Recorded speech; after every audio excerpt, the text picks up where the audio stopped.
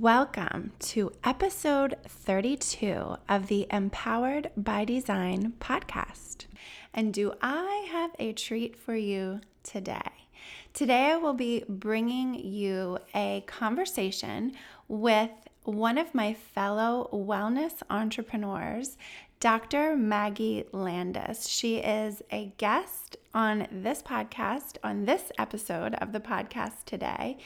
And Maggie and I are co-members of this amazing collection of entrepreneurs in the wellness space in the group coaching program Unstuck Entrepreneurs with Sean Miner. We call ourselves Biz Besties because we all have a very connected, shared, similar passion for empowering people, empowering women, and everyone to live life to the best of their ability and to do so with joy and passion and purpose and vision. We all come together in this collective space with different backgrounds, different experiences, different perspectives. And it is an amazing opportunity has been amazing for me to open my eyes and learn new things, to share my perspective. And I'm inviting you to do that with us today. So today I encourage you to open your minds, your bodies, your hearts, your souls, your spirits to this fun conversation with Dr. Maggie Landis. And we are calling it Trash the Scale, Use Your List. And you will find out why when you keep tuning in throughout this episode as to where that comes from. And I am going to, in a moment or two, read for you a little bio of Dr. Maggie so that you know a little bit about her, but we also get into that throughout our conversation. So just a little bit of kind of description of what this was. We actually tried something new. Last week, we both use the same podcast platform. And I said, I like to try new things.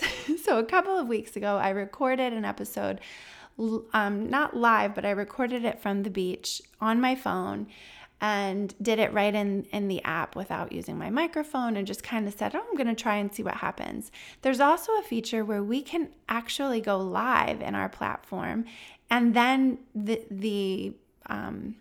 it's recorded so that we can upload it as an episode. So that is what I'm doing. Neither of us had ever done it before. So we talked probably a little bit about some technical stuff as we go. If you hear any of that, I'm just so excited. I said to Maggie, have you tried this? And she said, no, I've never tried it. And I said, well, we're both kind of renegades and we like to try new things. So let's do it. And she said, let's do it. So we did. And I'm going to bring that conversation to you. Another caveat I wanted to say about the podcast is that it was recorded last week if you've heard last week's episode or follow me on social media, then you know that I was home for the past 2 weeks with COVID. In my COVID quarantine, I'm better, I'm out, I've broken out of quarantine, I'm back in the real world, fully recovered and feeling wonderful and much more connected to others now. This episode was recorded at home in my quarantine suite. I'm calling it my COVID suite. So that's there too. And so I'm so excited to bring you this episode. Again, I invite you to listen with an open mind and to really tune into your reactions, body, mind, heart, soul, and spirit as you're listening.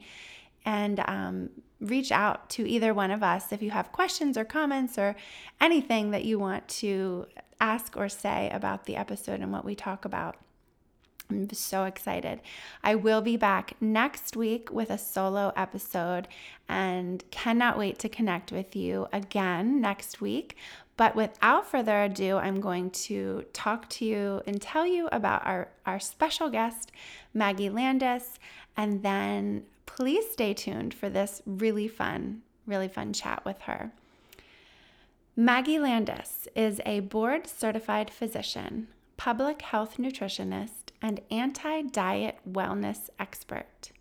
she created her signature Get Eat-Fluenced coaching program to help women who are exasperated with chronic dieting be able to fix their food overwhelm and live a full and unrestricted life, pursuing their personal passions and attain optimal health without the distraction of rigid eating behavior. She is also the creator and host of the Eat-Fluencer podcast, where she and her guests dig into the mindset work required to construct a healthy, complete, and high-quality life unlimited by the oppression of diet culture. That is Dr. Maggie Landis. So thank you for joining. Stay tuned for this fun episode.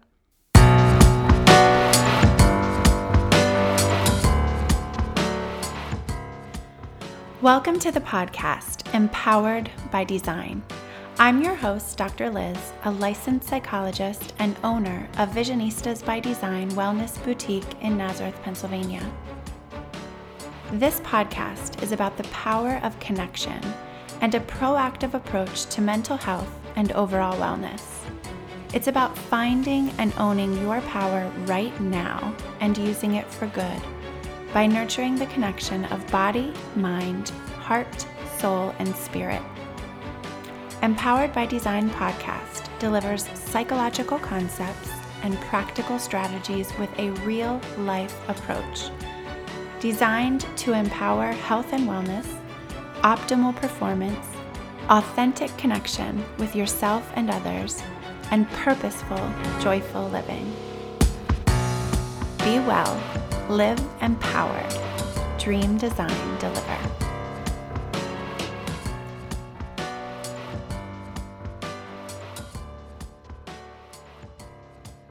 So let's get right into this podcast. I want today welcome and thank you so much, Maggie, Dr. Maggie Landis, for joining me today and being a guest on the Empowered by Design podcast.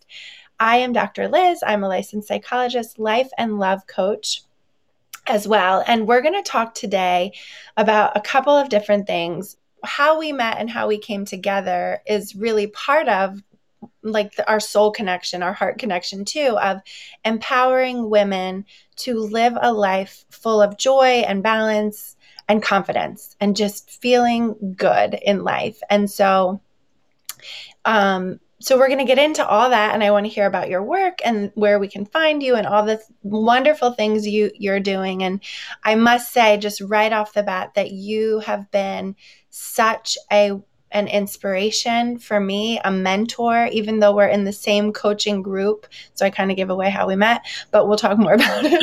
But so I thank you for that, for your energy and your just trailblazing personality to not only try new things, push forward with your mission, your vision, and also really, really, really helping other people along the way and caring about other people's journey as well in this space of entrepreneur and wellness. So thank you. Well, you're welcome. And I appreciate you saying that. I have a lot of respect for the work you do too. And I feel the same way. I don't think that we met by accident. I think it was supposed to be this way. So I'm glad that we are connected and sort of serving the same audience. Yeah. So I'm going to pause and let you kind of just tell us about yourself. Tell us what you do. Give us the Dr. Maggie Landis, introduce us to you. Right. Well, what I do now, this is better if I work backwards. You don't want to hear like my whole story, but I work now exclusively in this anti-diet wellness space. And I'm a diet culture disruptor, change maker, speaker, educator. I'm all in to help people, women specifically, and middle-aged women even more specifically, disassociate this sort of conditioning we have that we have to micromanage our bodies and we have to spend all of our personal resources for our whole entire lives doing that. that and really navigate health outside of the lens of, dieting and weight loss and that sort of thing. Now, I came to this place because I'm a physician. I've been in practice almost 20 years. I also have a master's degree in public health nutrition. And so this is really not a function of what I learned, because what I learned in school was, the medical education is extremely diet culture influenced. And that is probably news to some people hearing this. What I came to this place was the part that's missing. Like I'm filling in the things that I didn't learn in all of that time practicing and schooling and stuff, like really where the rubber meets the road. Like there's so many things that just are taken way out of context. Like that's kind of how this diet culture thing works, is it starts with like some modicum of actual objective fact, and then it gets marketed into this huge thing. And I want people to know, really, to like rewind and get the truth. And then you make a decision how you're going to deal with it. But I work now with women in a group coaching model. I also do speaking engagements and stuff, because I just think that this is where I'm supposed to be. I feel right about this. I have 2 kids of my own. I am in middle age. I am in menopause after having cancer treatment a few years ago. So like I am the people that I'm talking to. I love that. Yeah. Yeah. You said, so I'm like scribbling furiously, because you said that's so therapist many awesome, coming out. Yes. you said so many amazing things in that intro that are so important, of really just the thinking about how please say more about this, the medical industry is influenced and or arranged around diet culture. Please talk more about what that means. Okay. Yeah. And it's horrifying and also not surprising at the same time. But, and this is the problem, is the average person who just wants to, quote, be healthy, who just wants to go to their doctor, get whatever done needs to be done. If somebody in a white coat tells you something, there's this belief system that it is absolute fact, because we really hold medical professionals to that standard. And the problem is when the education they get and the training they get is biased. I mean, essentially this diet culture, let me back up 1 second here, because I don't want to lose anybody. When I say diet culture, what I'm talking about, I'm not talking about a diet like, the keto diet or the Weight Watchers diet or something. I'm talking about the systematic beliefs in our country and many other westernized countries that there's 3 components to it, in my opinion. It's that weight and health are the same thing, which they are not. That, smaller is better, and everybody should be pursuing smallness, and that is in your immediate control to do so, which is also false. And then number 3 is that this is your responsibility in life, especially if you're an adult woman, that if you're not either shrinking yourself or attempting to shrink yourself or maintain the shrunken version of yourself, you are not doing the right thing. And you're not worthy. Yeah, you're not worthy. Okay. So that is diet culture. When I say diet culture, that's just sort of the term I use, but that's what I'm talking about. I'm talking about this whole set of beliefs, and everything points back to that. Okay. I mean, our media, the food industry, the labeling, the choices in restaurants, the clothing industry, the medical, I mean, like it is everywhere. Yeah. So I had to say that first, because then to say that, healthcare is not exempt from that influence. All right. We doctors and dietitians and therapists and everybody else are just people. Okay. So we only know as much as we know, which is what we've been taught, which is also influenced by our personal belief system. I mean, it just is, and I preached and teached and taught and advocated for all these diet culture values for the first, 15 years of me being a doctor, because that's what was sort of the, that's the thematic thread that everything points back to. And you're taught that. And, when you're in medical school, there's so much to learn. Okay. Like you don't have really time to be cynical about it and like go and do your own personal investigation of every single thing that's being taught to you. Like at some point you have to just assume that the professor with the gray hair and the bow tie is telling you a fact and you kind of run with it because you don't have time. Right. Yeah. Everything is set up for you. There's not a lot of wiggle room when you're in a rigorous program, graduate program. You're just like pushing through to the next. And it's sad to even think of that because we want to think about the ability to think critically and cynically sometimes.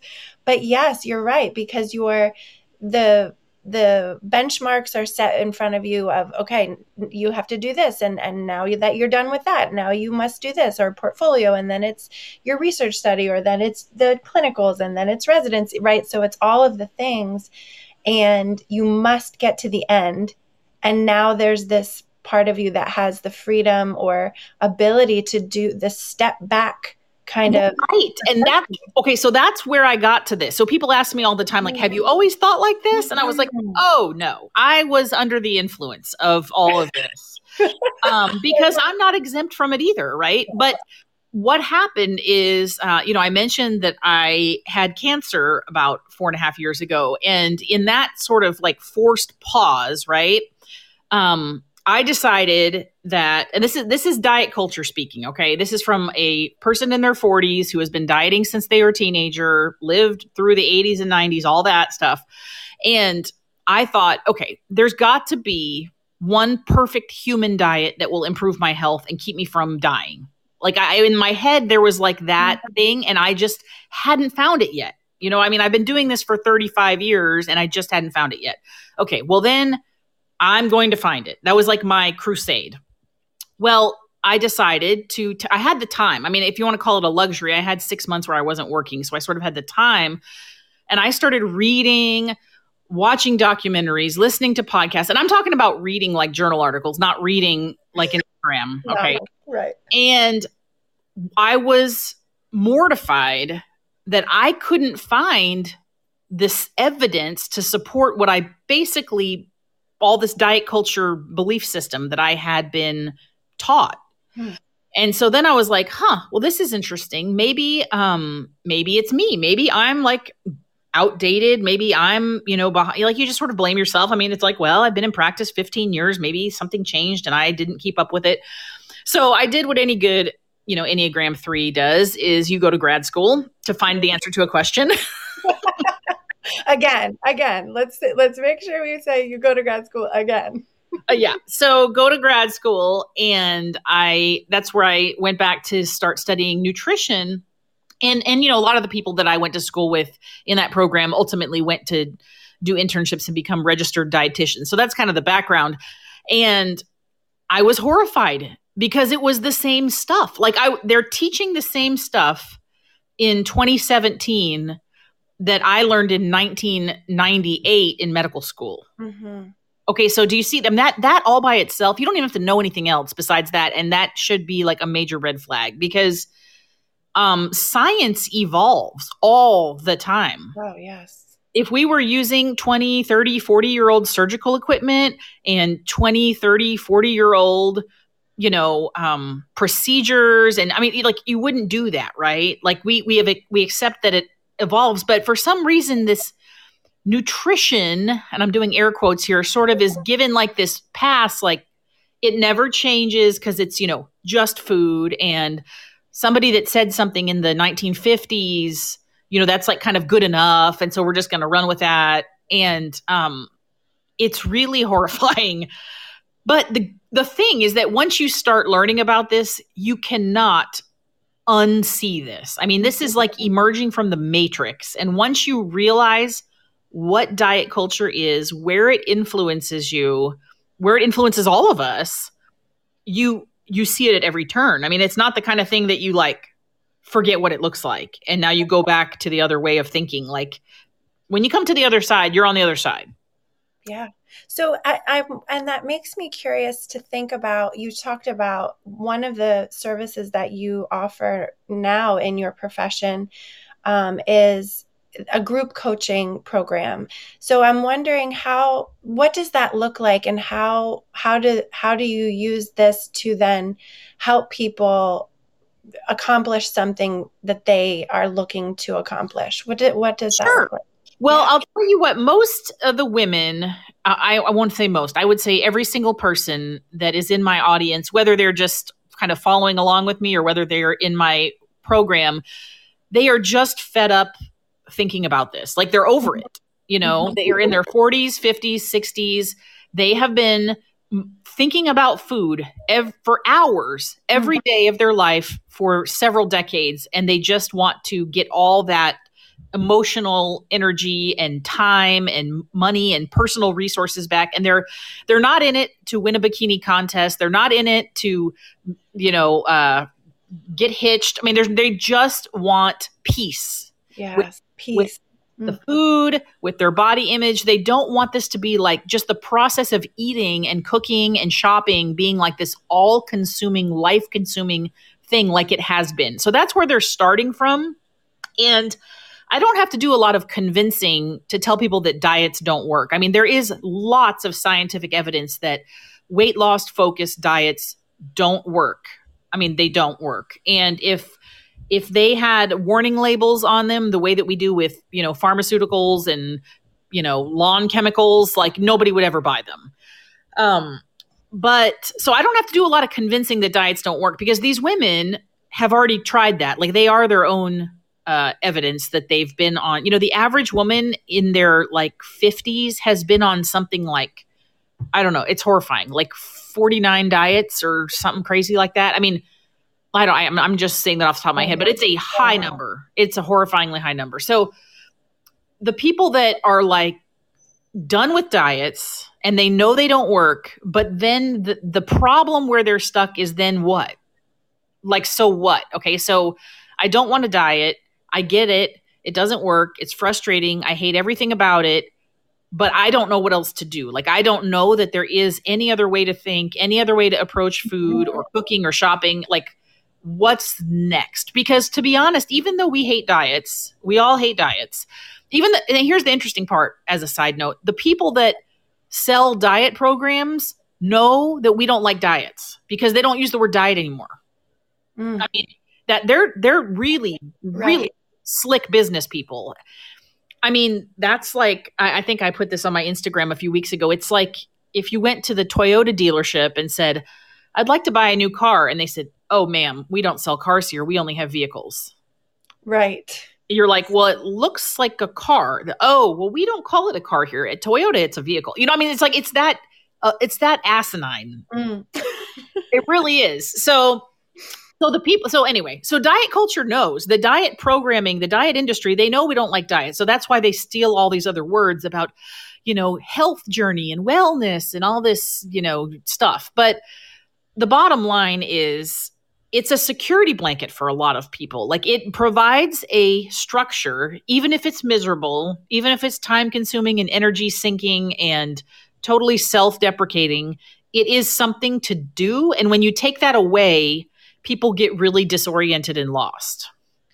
So that's what my program does, is kind of, okay, there is another way to think and approach food and shop and cook and, kind of relate to your body that does not involve dieting. So I have to replace that structure. Because if you say quit your diet and then there's nothing else and it's just like this free for all type thing, that's really uncomfortable. It's scary and unsettling for people because, like you said, most women, let's just say it. Most women at some point have been dieting for decades, right? Like by the time 40s, 50s, 60s come, and maybe even if not calling it dieting, thinking about, obsessing about, being preoccupied about food for years and years and years and years. So to take them to a different place, it's like, okay, but then what? Like, it's a scary, unsettling thing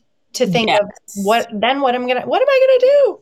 What next? So I'm sort of like the what next, person that, okay, here's what we do. And it's not all just kumbaya and like, let's talk about our mindset. There is many, many aspects of our thinking that have to change, but it's also like real tactical things. Like, what do I actually do? Like, what do I actually eat? What do I buy? How do I cook it? Because we can talk about mindset and we should talk about mindset, but at the end of the day, you still have to actually deal with the food, like the food physically. Yeah, you're incorporating not only the thoughts and the mindset, but the actions, which is absolutely necessary if we're going to make any shift that's exactly positive.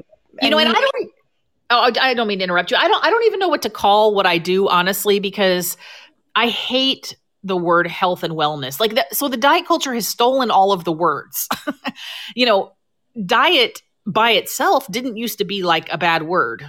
I mean, a diet just means a set of foods that you eat. Yes. But now it means weight loss. And health used to mean like your body was functioning optimally and your risk of disease and death was low. But now it means weight loss. And wellness used to mean that you had good attention to physical, mental, emotional health, and you had like this sort of high quality of life. And now it means weight loss. And so there's no more words. I mean, there's, and you can tell, I mean, you can tell what's being searched, what's being, what are the headlines kind of, because they are sneaky. The diet industry in the United States, and this is just in the United States, is about $80 billion a year. And this is a global problem. All right. I have women all the time from Europe, Australia, Canada, South Africa, all kinds of crazy places that are, pretty much in line with our American values in terms of this aspect. This, like, women just need to be constantly micromanaging our bodies, and that we can do that, which is not even really how the body works, and that we should do that. Yeah. And we're stuck and burnt out. Girl, by the time you're 40, 50, 60 years old, you are just done. Yeah. So when I love, you mentioned Instagram, and I must bring up your Instagram, and I'm going to let you tell us where to find you. But before that, I want to say, I am loving your Instagram so much. I laugh hysterically. And I think one of the things it just really pulls into our awareness, the ludicrousness, is that even a word, of some of the taglines that we hear about that you're saying that all these, the diet industry and diet culture use, health and wellness, use to make us kind of stay trapped, stay stuck in this world of diet culture. So tell us your Instagram handle. And I titled this talk, Trash the Scale, Use Your List, because that was a recent post that you made that I absolutely loved. So I want to hear more about what you mean by that, and tell us what that means. Well, so my Instagram is Maggie Landis MD, and that's my website. That's my handle everywhere because I just made it easy like that. But, here's the thing is I didn't want my potential audience, to see me as another doctor talking about health and wellness, because most people have, I'll put myself included in that, have totally lost faith in what the quote, experts are telling them about health and wellness, for all the reasons that we talked about already. There's, unless your doctor has specifically done this kind of independent study, you have a pretty reasonable chance of being stigmatized by diet culture and weight stigma in their office, because that's how it is. I mean, the probability of that happening is more likely than not. So, I didn't want to show up on social media and on my website and on my programming as like the doctor expert. Now, of course, I have credibility. I've been doing this for a long time and I am an expert in medicine, but I want everybody to know that I have the same problem. Like I have the same issues. I have the same feelings about my body and my experience trying to feed my family, trying to find clothes I like, trying to navigate the healthcare system. You know, I mean, the snarky humor part, that's my deal. That honestly, that's how I've always been my whole life. I love it. Yeah. When I was younger, people used to tell me I should be like a stand-up comedian or something. Mm-hmm. And when I hope my mom won't be listening to this. She's not really a podcast person, but I would like listen to what's her name, Rosie O'Donnell, when she did like a stand-up spotlight on Showtime, like this a zillion years ago. And I was watching it way earlier than the age that was appropriate to be watching that late night stand-up comedy. But I guess I'm living vicariously through Instagram. But the recent post about trash the scale and use the list. So when I ask people why because everybody wants to lose weight. There's this thing about losing weight. All right. And some people will, they understand that sounds really vain. And so they sort of couch it in this, well, I want to be healthy. I want to feel better in my skin. I want to have energy or glow or whatever the word is. Like what you're talking about is weight loss. Okay. And what you're pursuing is weight loss. So let's just call a spade a spade. I have to pause you there because I want everybody who's listening to this podcast right now to stop and think about the last time you used one of these phrases. I want to feel healthy. I mean, I'm going to say myself, right? Like I need to, get healthy and I'm going to make, and of course we want to be healthy, but like, I love this point that you're making of, we've even learned the savvy of we don't use the word diet anymore. We use these phrases. So I'm just inviting the listeners to stop, think about your own life and think about when you've done this yourself and just, yeah. Right. Well, so here's where I stop everybody is when you say, why do you want to lose weight? And you say to be healthy, because that is 99 out of 100 times the conversation that I have with people. Okay. I want to be healthy. And what makes you believe that being at a lower weight will make you healthier? And then there's like this total radio silence because you don't know any more than that. All you know is you've been told that being smaller is healthier, but you actually have no like intellectual reason why that would be the case, right? Right, Liz? It's sort of like, no, I'm with you. Yeah. So it's like, I started to think as you were talking, I think I jumped to thinking about the things on the list that what's beyond the small, like feeling smaller, losing weight, because those do have credibility. So I'm with you. Well, yeah. So then that's my question is I say, so then when they say that and they have no answer, that's how that goes. And then I say, okay, so what will your life be like? Let's say you are smaller. Let's say you get to whatever this, visionary, fantastical goal you have is. If you were in that body, what would you have that you don't have right now? And that's where the list comes. And they say, well, I'd be more confident. I'd be sexier. I'd have more energy. I'd sleep better. I'd be able to, play on the adult softball team, blah, blah, blah, blah, blah, blah, whatever the thing is. Okay. Now those are actual tangible goals, right? Yes. Okay. So what if we could make those the goals and just leave the scale out of it?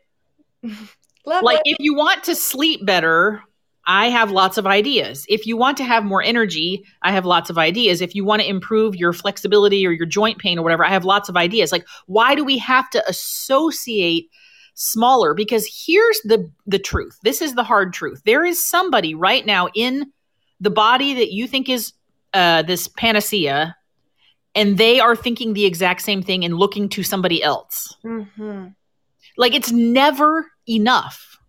Right. Say that part again. I think how I'm interpreting that is even so we're focused on the wrong thing, right? We're so focused on getting smaller, losing the weight, that the actual things we want to know that we could feel happier, more joyful, more fulfilled, more connected, more love and true and authentic, we get so stuck on the number on the scale, the goal of losing weight, the goal of getting smaller, or measuring the biceps or the waist and the inches and centimeters or whatever, that we never feel or even recognize the things in our lives right now that you can use to accomplish those other goals that you actually want, to feel more connected, because Right. you're preventing connection by your focus on the number.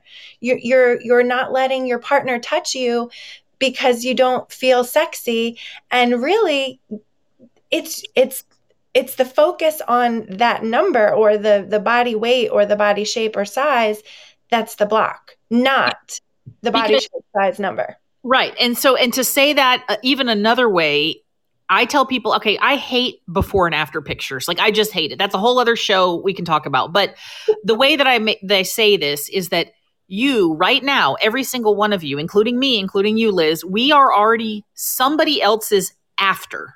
Okay. Mm-hmm. Right now. Mm-hmm. So do you want to turn around and tell that person, actually, this isn't perfect? Like, actually, I'm not that happy. Actually, I don't feel like I'm in that good of a marriage. Actually, I'm not doing that great at my job. Actually, my kids won't talk to me. Actually, whatever.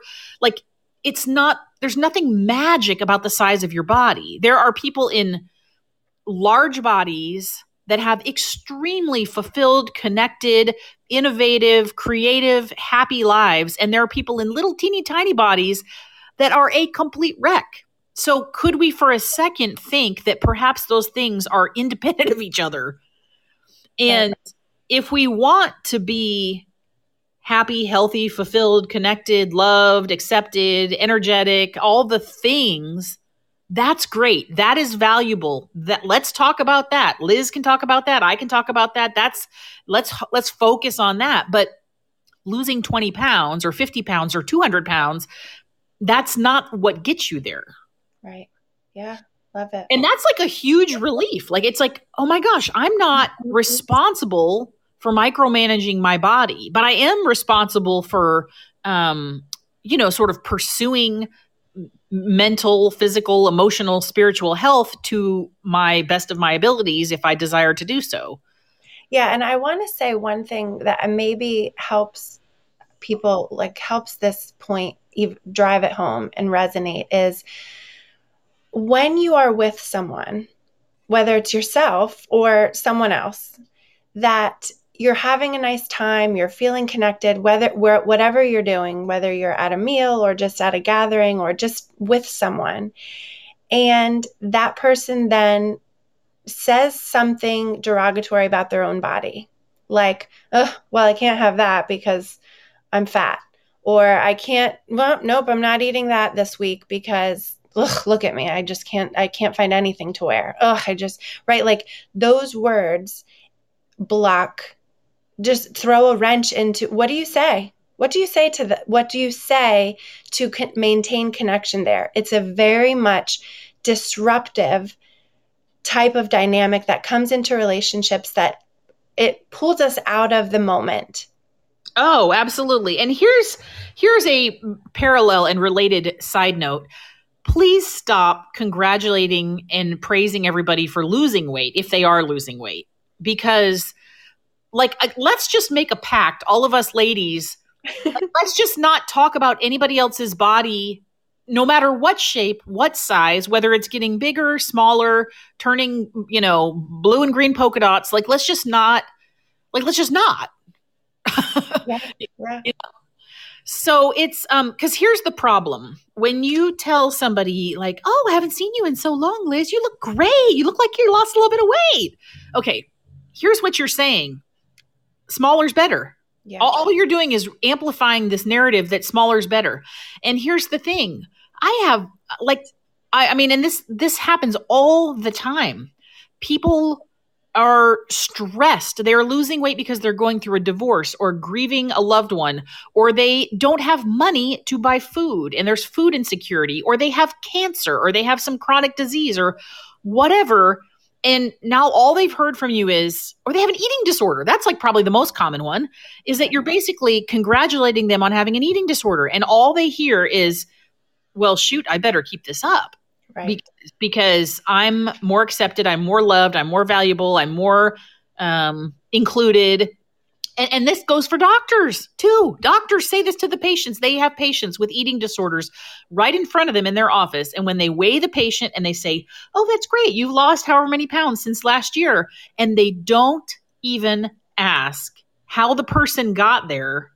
I mean, that is, in my brain, that's like, frankly, that's like malpractice. Right. I'm so glad you brought up that. I'm so glad. Yes, because the statistics on disordered eating in our country are, right. Like, it is bad. And it is getting worse exponentially, like month over month over month through the course of, the last several years. And people are getting sicker. There are more people with eating disorders and disordered eating. They are younger. They're more diverse. Like, eating disorders is not the skinny, white, anorectic, wealthy, teenage white girl. Like, that's not the face of eating disorders anymore.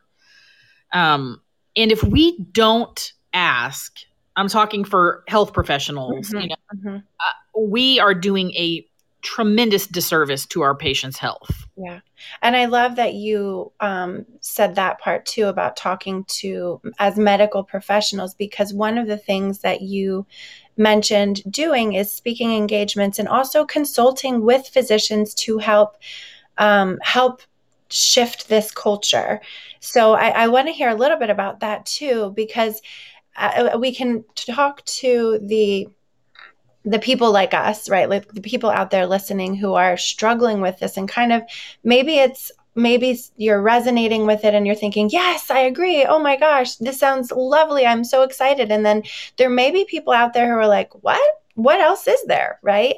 And so sometimes it's that, when you said systemic, you're not only helping women out there who are, moms and women going through the everyday, you are also helping physicians do better in their practice and giving them the lens too, which I love so much. Well, and that is the hardest part, because a lot of, and this includes physicians, dietitians, psychologists, physical therapists. I mean, there's a lot of people that deal with either patients or clients who need to understand. Like, the first step is, I don't want anybody to make this worse. I would like, at a minimum, for you to have a neutral level of participation in diet culture, right? So let's just first not make the problem worse. And then, if you're willing to be open-minded and willing to be an advocate, I would love for everybody to help make it better. But that's a big ask. Like, at first, I just want you to not make it worse. Yeah, right. And I want to make clear, I'm not blaming individual people. Okay. I don't have a problem with like an individual doctor, an individual dietitian, because they probably don't know. They really, truly probably don't know. They're also in a practice environment that is totally not set up to support this kind of learning. All right. I mean, doctors have maybe 10 minutes with their patients on a good day. Okay. And we've been talking like 3 or 4 times that long. We're not even hardly scratching the surface. So the idea that a doctor in a 10-minute visit once a year or twice a year can unpack all of this on top of everything else that they're supposed to talk about is frankly unrealistic. And the diet culture is there. I mean, it's in the room. It's why when you go to get a mammogram and you may not be able to fit into the gown while you're sitting in the waiting room, and it doesn't close in the front because the biggest size they have is an extra large. Mm-hmm. And half of the women wear bigger than that size, so it's stuff like that. Like, that's diet culture. Okay. The fact that they don't have the right equipment for patients, they don't have the right chairs in the waiting room, they don't have the right, they have diet culture. And it's subtle, I mean, well, of course there are not subtle things, like when a medical professional is selling these like MLM products in their office. That to me is a total conflict of interest. But, even besides that, there's these little subtle things about the photographs and the copy and the language and the handouts that are given to patients and the chairs in the waiting room and where the scale is in the office. And is it optional to participate in that? And all like stuff I want to kind of undiet the medical practice, because I think we have a responsibility to practice medicine and not practice diet culture. Yeah, I love that. But it's a tough sell. These like sort of menopausal middle-aged moms who join my coaching program, it's not a hard sell to them because they are looking to change. They want out. Something. Yes. Yeah. Looking for something different. Absolutely. Doctors who are set in their ways and their belief system and have been handing out pictures of the food pyramid since 1977 are, it's a tough thing to say, I think I might have been doing this wrong. Right. And I think you 30, said 40 years. Yeah.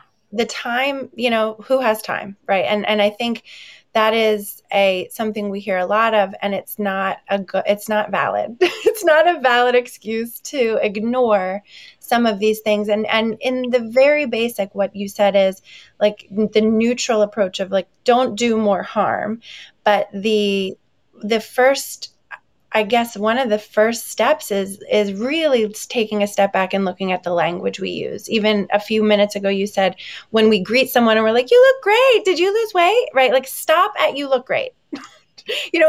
Or don't. You don't even need to comment on the appearance. And I say this, and we've talked about this before. I mean, when I say we, I've in my program and in conversations with friends and colleagues, is we just have that tendency to comment on appearance right away rather than just kind of saying, how are you doing? And we're conditioned to do that, because what do we tell to a 3-year-old girl when they dress up as a Disney princess? What's the first thing is, oh my gosh, you're so beautiful. I mean, we are trained, particularly with women, and this doesn't not affect men, but it is targeted towards women, is why I keep talking about that. So it's just what we do. And it's what we do when we meet our friends for brunch. And it's what we do as a doctor when we see the patient in the exam room. And see, that's not okay.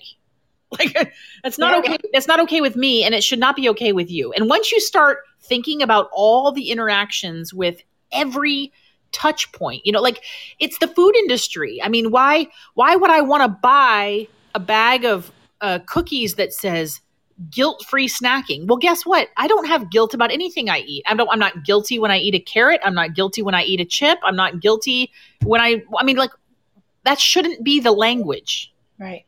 Yeah. Right. We're up against, and so this is what I tell people I work with. I said, listen, we're on these coaching calls and they're all like fired up like me. Yeah, you're right. Yeah. Well, this sucks.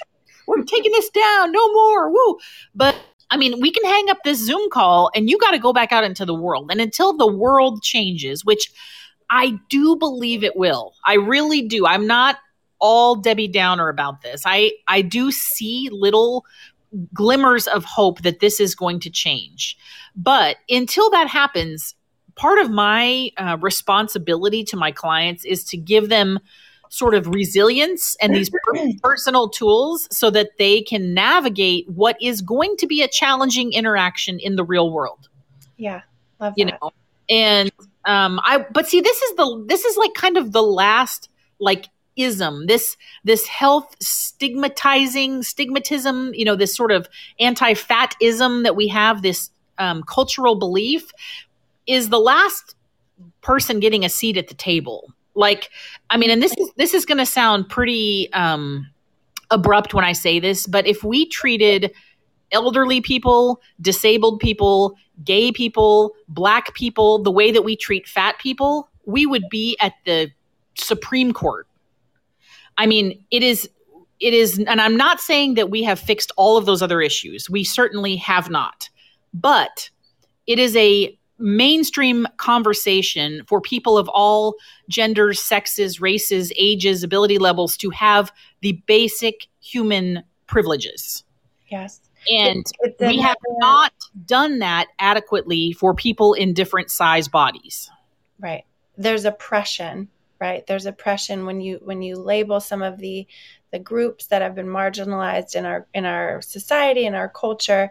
Absolutely, this comes into play for sure.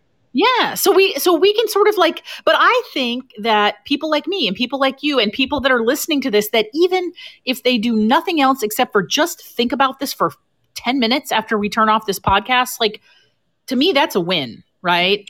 Like, Yeah. It's got to start somewhere. I mean, all of cultural revolutions start somewhere. So, Right. And paying attention to language too, right? Just paying attention to language and how you're using it is right. And why? The key question to ask yourself is, when you're making a decision, when you're making a comment, when you have a belief, why is that? Just ask yourself why, because that's where you're going to decide if the kind of support for your decision is adequate or not adequate. Because people ask me all the time, they're like, well, what if I like, eating low carb, or am I allowed to be a vegetarian? I said, listen, just ask yourself why.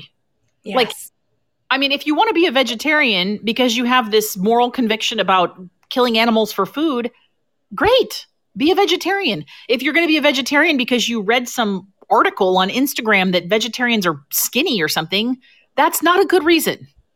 Yeah, and I think that's a great point to bring in. I don't want anyone listening to think we're saying just throw everything away that you kind of know about yourself, right? Like, if you know that when you eat this certain kind of food, you're sluggish and your stomach hurts, or you're having indigestion more often, that's also something to pay attention to, right? Like, it's being in tune with your body and what you're saying, your values, your beliefs, how it resonates with you, what it does to you on those different levels are, I would say, part of that list that we talked about before, the rather than focusing on the number on the scale or the inches on your measuring tape.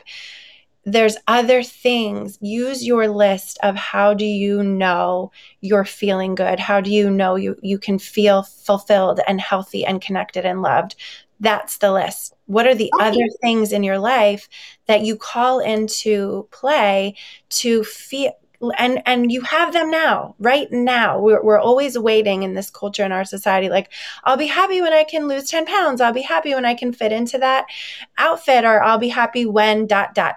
this job changes, or blah, blah, blah.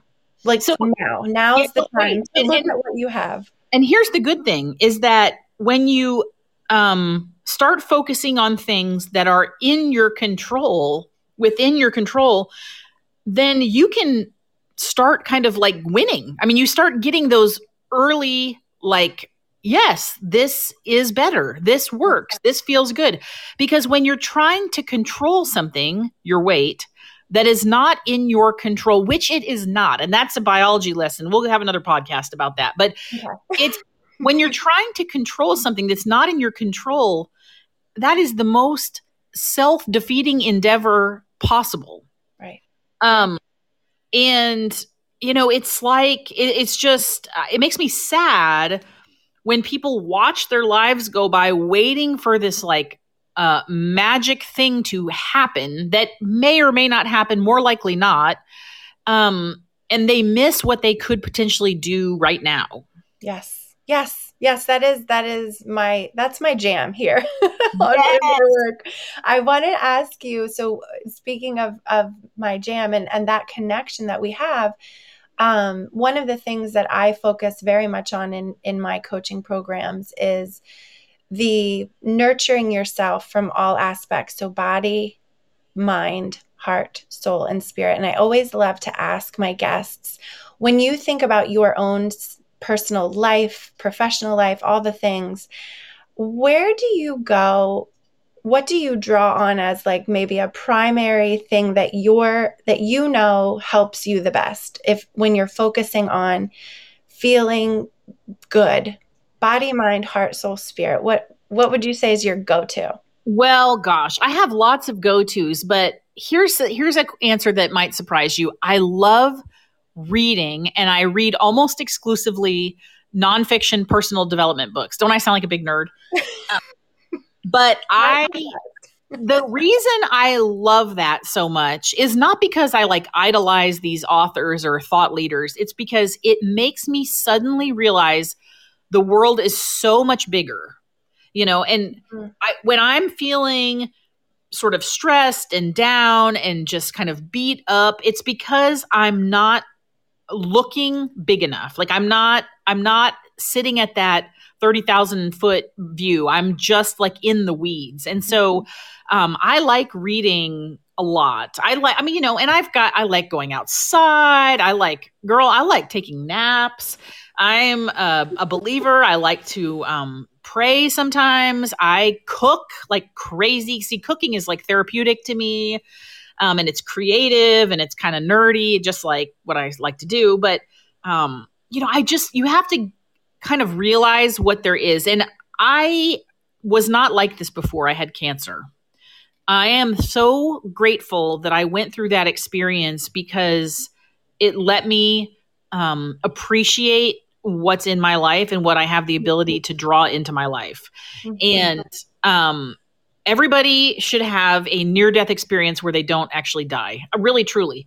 But the problem is if you knew that you weren't going to die and there wasn't that like looming mortality, then it wouldn't have the same impact, the same psychological impact. So I think it's, kind of a tough, tough thing to take on. But that is what it was, is really, truly, and many of your listeners have probably had a similar experience where they just about lost everything. And you realize at that moment, like, you know what? Maybe I don't want to spend so much time arguing with my husband or counting almonds or, punishing my children or running on the treadmill or whatever things you do that are not really in line with your values. There's no time for that. And I love you called it a forced pause. And so and I think people may be able to kind of think about in their own lives that when there's been a forced pause, and I think globally we've all had some, aspect of a forced pause with pandemic over the last year and a half. And as it's terrifying and horrifying to know the catastrophic results of what has happened.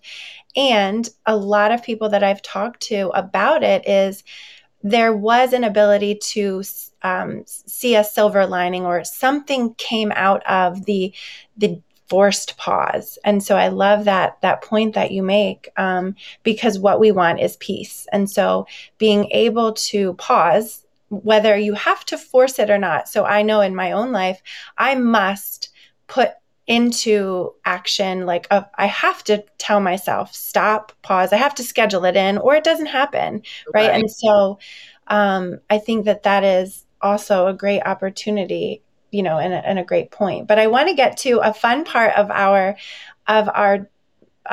meeting today, our podcast today, is I do with all of my guests, called This or That. Right. So fun. This or that. It's just a little fun game. So I told you that we would be doing it. I just didn't tell you what the this or that is. So basically the goal is, the idea is, I'm going to give you two things. You tell me which one is more up your alley. Okay. Okay. So number one, sunrise or sunset? Ooh, sunset, hands down. I don't know why. I just think it's prettier. Okay. Love it. I love that. I don't have a good reason aside from that. That's okay. You don't, and you don't even need a reason, but I love to hear it. Okay. Number two, driving the car or navigating? Oh, driving. I love driving. And in fact, here's the interesting thing, is that my husband is a police officer. And so he drives his personal vehicle like a police officer. And so I can't stand it. What does that mean? Well, I mean, like, it's just this like accelerate and brake and fast turn and just like it is like riding in a cop car, even though it's God, like, that's funny. yeah. And I'm like, boy, you aren't going to drive my Honda Pilot. Like, we're all up at this Dodge Charger thing here. So driving. So I try to drive as much as I can. I actually really love driving. I've always loved driving. So Okay. I'm the driver. And last one, number 3, dessert or appetizers?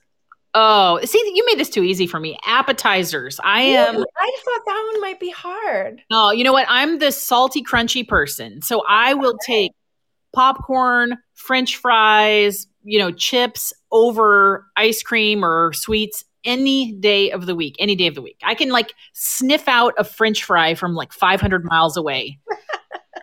So yeah, I would go with the appetizers. And if it has melted cheese, then I'm all in. I wonder, I was just think I had this thought because I similarly am an appetizers fan. That's my favorite part of events and gatherings. I could just buy, and maybe this is it. By the time I get to the main meal and dessert, I have no room left. But I wondered if I never tried to swap it and say, well, maybe I'll start with dessert and then see if I like Well, appetizers. that's true. There is something that sort of temporal association with dessert is like it's too late to the game, right? Yeah, it's Well, too and I soon. do like if we have I will eat like birthday cake in the morning. If we have like leftover at somebody's birthday or something, that makes a pretty good breakfast. Cheesecake is a pretty good breakfast. Yeah, start your Um, day with a but little I'm still sweet. gonna go with the this or that. I'm gonna go with the appetizers. Okay. And I did briefly mention that how we met. We are both coachees in the Unstuck Entrepreneur program with Sean Miner. And I just wanted to circle back to that because I said we were going to talk about it, but we're talkers. So we've been talking about You lots of should have known better, right? but I am so grateful for that program and finding you and connecting with you and we've referenced it throughout this talk of the community that we have in that program to be able to, you mentioned the Zoom calls and our coaching groups, and just really recognizing that space for connection there has been a life changer for me. And I'm so grateful that I met you. Well, I'm so grateful I met you. And yeah, Sean is, she is not running a business. She is growing a community, in my opinion. Mhm. And Mhm. that's very different. Those two things are very different. And you get different people in your programming and in your community when you approach it the way that she does. And yeah, she's phenomenal. And the women that have worked with us, or, with working with us or whatever, are just, that was like, what was that, last summer? That was probably a year ago. Almost probably right around a year ago today. Yeah. Yeah. Or I mean, right This is like around an anniversary. It's like our anniversary, it's Liz. our 1-year anniversary. And I love celebrating. So if I just celebrate anything Oh, I we should have can. appetizers. Happy Sunset. anniversary, friend. Okay, one more time, I want to please tell us where we can find you. We didn't even talk about your podcast, the Eatfluencer podcast, but so if you just want to find Maggie, that is another place to find her. But tell us, run down it all again, where we can find you and Yes. connect with you. Sure. Well, so my handle on all of the social media is Maggie Landis MD, and that's also my website, maggielandismd.com. I'm most active on Instagram. I'm also on Facebook, and here's a sort of gift I'd like to offer your audience. I have a free Facebook group for women who want to continue these types of conversations with me. It's a very active group. I just started a couple months ago, and it's a great place to have connection and support so that you don't feel like you're the only one with these issues. And yeah, my podcast too. I like to talk. So I've got a podcast so that I can at least every week hear myself talk for 30 to 40 And minutes. you're on Clubhouse. Oh, Clubhouse. Yes, I'm very active on Clubhouse. Just Maggie Landis MD everywhere. You'll find me. Now, thank you so much for this gift. How can people find you on Facebook, or just typing in Maggie Landis and the group will come up? Well, so the easiest way is to send me a direct message through Facebook. The information is also in the link in my Instagram bio and on my website. Perfect. So you basically can't miss it. I like to spell things out because I'm a visual person. So when we're saying Maggie Landis, it's Maggie, Maggie, Landis, Landes. MD. Yes, You got it. because I'm a visual person, so when I'm hearing things, I picture them in my mind, and I like to spell them out in the air. So that is where we can find Maggie. And again, thank you so much for joining me today. I'm so glad we did this live thing. We saw a couple people popped in to listen for a few moments and joined us in the live. And then I will be posting this on as an episode in the upcoming week. So thank you. And I'm excited to continue seeing your journey and being with you in this space. Well, thank you so much for having me, Liz. I appreciate it. All right. Have a great day. Thanks. Bye. Thank you for connecting on this episode of the podcast, Empowered by Design. For further connection, subscribe to my email list at drliz.com to be sure that you are in the loop for exciting news, events, and resources. You can also follow me on social media at Dr. Liz and at Visionistas by Design.